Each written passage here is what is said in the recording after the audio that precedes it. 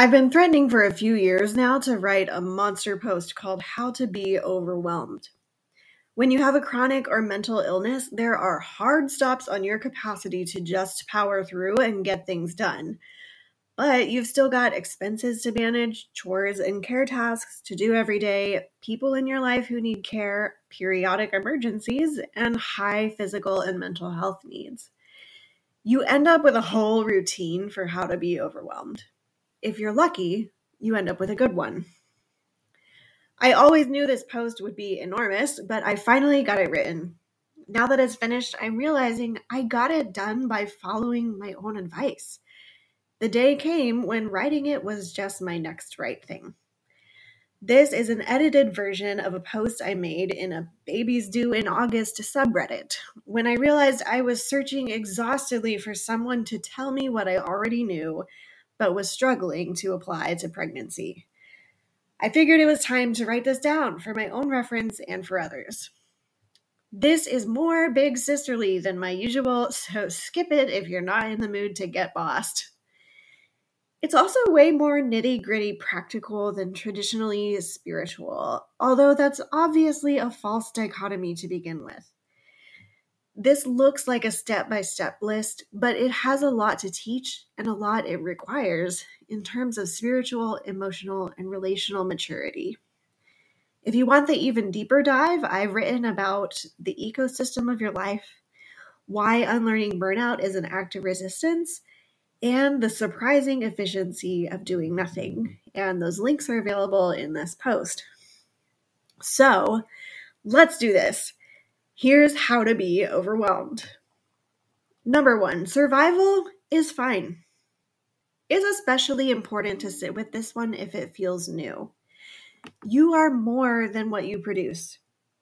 It can also make a huge difference to say, today I'm choosing to sit on my couch and eat Pop-Tarts and wait for bedtime, rather than to feel guilty after the fact when that happens to you anyway. Number 2, it is also fine to need or want to do a little more than survive. Jobs, kids, other caretaking, baby prep, trying to feel like a person and not just a blob. Even in fairly dire circumstances, you can choose to be strategic about meeting some needs or goals, even if, quote, only for self-care. Number 3, take some time to evaluate and accept the situation as it is. If you're not used to having hard limitations on your body and time, you may think you're slowing down substantially when in fact you're not. You may believe you can life hack or time manage your way to do it all, when in fact that is no longer physically possible. Or you have accepted that you can't do it all, but you also haven't conducted an accounting of what that actually means. So you continue to feel constantly overwhelmed and behind, and that makes everything harder. Number 4, tough love time. Get a little treat. Take a piece of paper. Brain dump everything you think you, quote, should do in the next however many weeks, and everything you think you should, could, or will do in a day.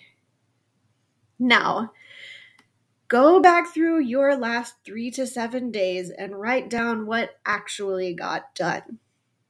Include things you are tempted to not view as, quote, productive, like self-care, managing relationships, and time you spent dealing with emotions, yours or others. Now, this is what's realistic for you.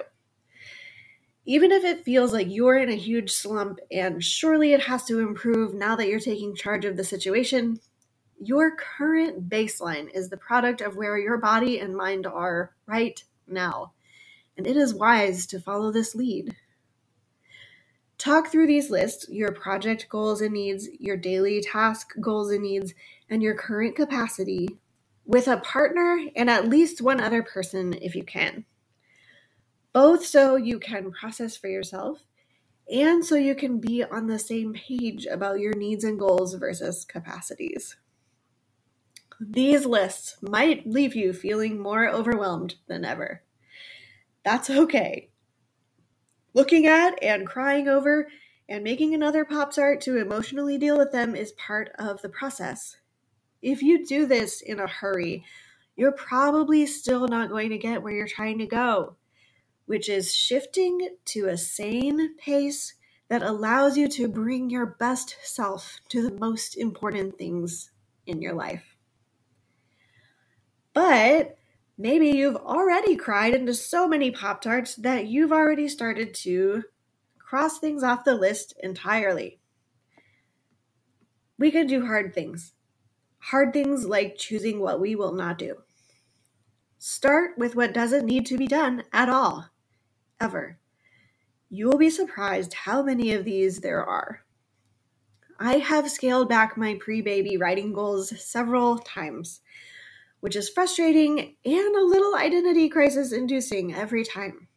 But it's also increasing the total amount of quality work I'll be able to do because I'm not working from a place of desperation. Then look at what can be done later, or maybe, and move these to new lists if it makes you feel better. Now, circle at least 3 things for which you can, number 6, ask for help. People love to help. People, importantly, is more than just your partner or one sibling or one parent. Human people evolved to be supported by a village. Who is in your life that you'd like to be better friends with? Ask them for help with something. Who do you barely know but has already told you to let them know how they can help? Let them know how they can help. Do you have a group of friends who love you to absolute pieces but live too far away? Give them a short list of ideas for things to sponsor, like a month of meal kits or housekeeping services. The harder you find this step, the more important it is that you do it now. While you are still in strategic executive planning mode and not in overwhelm, total exhaustion, meltdown mode. Right now, you have the mental capacity to make specific and appropriate requests on a non-emergency timeline. Because when we say people love to help, that's what we mean. People don't love to feel guilted, pressured, or rushed into things, and they don't love trying to step into someone else's situation without very specific direction on what will be useful. Number 7, move more things to the never, maybe, or later list. Be relentlessly honest about your actual capacity. Your goal here is to leave yourself with daily or weekly to-do lists that you can actually accomplish. Yesterday, my daily to-do list was 20 minutes of yoga, unpack from a weekend trip, read and take notes on part of a book for the podcast, plan 1 week of meals, and go to the grocery. I got tired or overwhelmed about 5 times yesterday, but I knew this list was doable, and that enabled me to actually pick something and actually do it. So I got way farther towards my goals than with a less honest, more ambitious list. If you are staring at your true capacity and realizing the only viable goal available to you is to maintain your mental or physical health, that is absolutely worth putting energy and resources toward. This does not make you a failure. Recognizing it and having the courage to work toward it makes you a raging success. You are allowed to put yoga and reading on a to-do list of 4 things, even if you've always thought of them as obvious or, quote, extra in the past. It is okay if you have to drop something, quote, productive in order to tend to a relationship with a family member. Your body, mind, emotions, and relationships are more essential than your most urgent to-dos. Number 8. With your remaining list, pay careful attention to which tasks will build on each other. Slot in self-care needs first. If it takes you 2 hours to drink coffee and look at Reddit in the morning before you can face the day, it takes you 2 hours to drink coffee and look at Reddit in the morning. Maybe if you're honest about it and let go of guilting yourself about, quote, procrastination, it only takes you 90 minutes. But the point is, paring down the lists is only half the battle.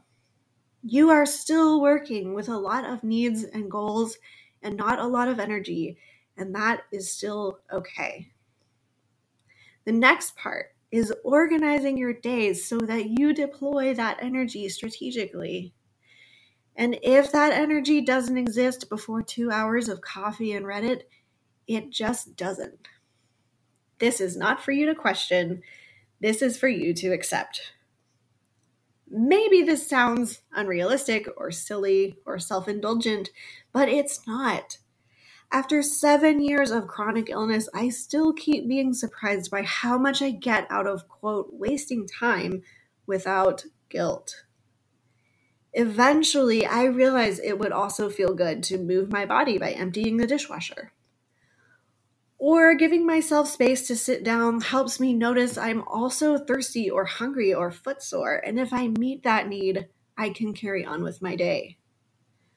Or I just need to mentally rest, and by the time I've done that, I'm actually ready to work in a much more motivated, focused manner than if I had dragged myself into it earlier. Number 9. Ask what's needed to make the next thing easier. Is there a tool, an item of clothing, a daily ritual, a weekly phone call, a therapy appointment, a color of nail polish, a mantra, a single tiny space you can keep uncluttered that would help you keep moving through your lists with more ease?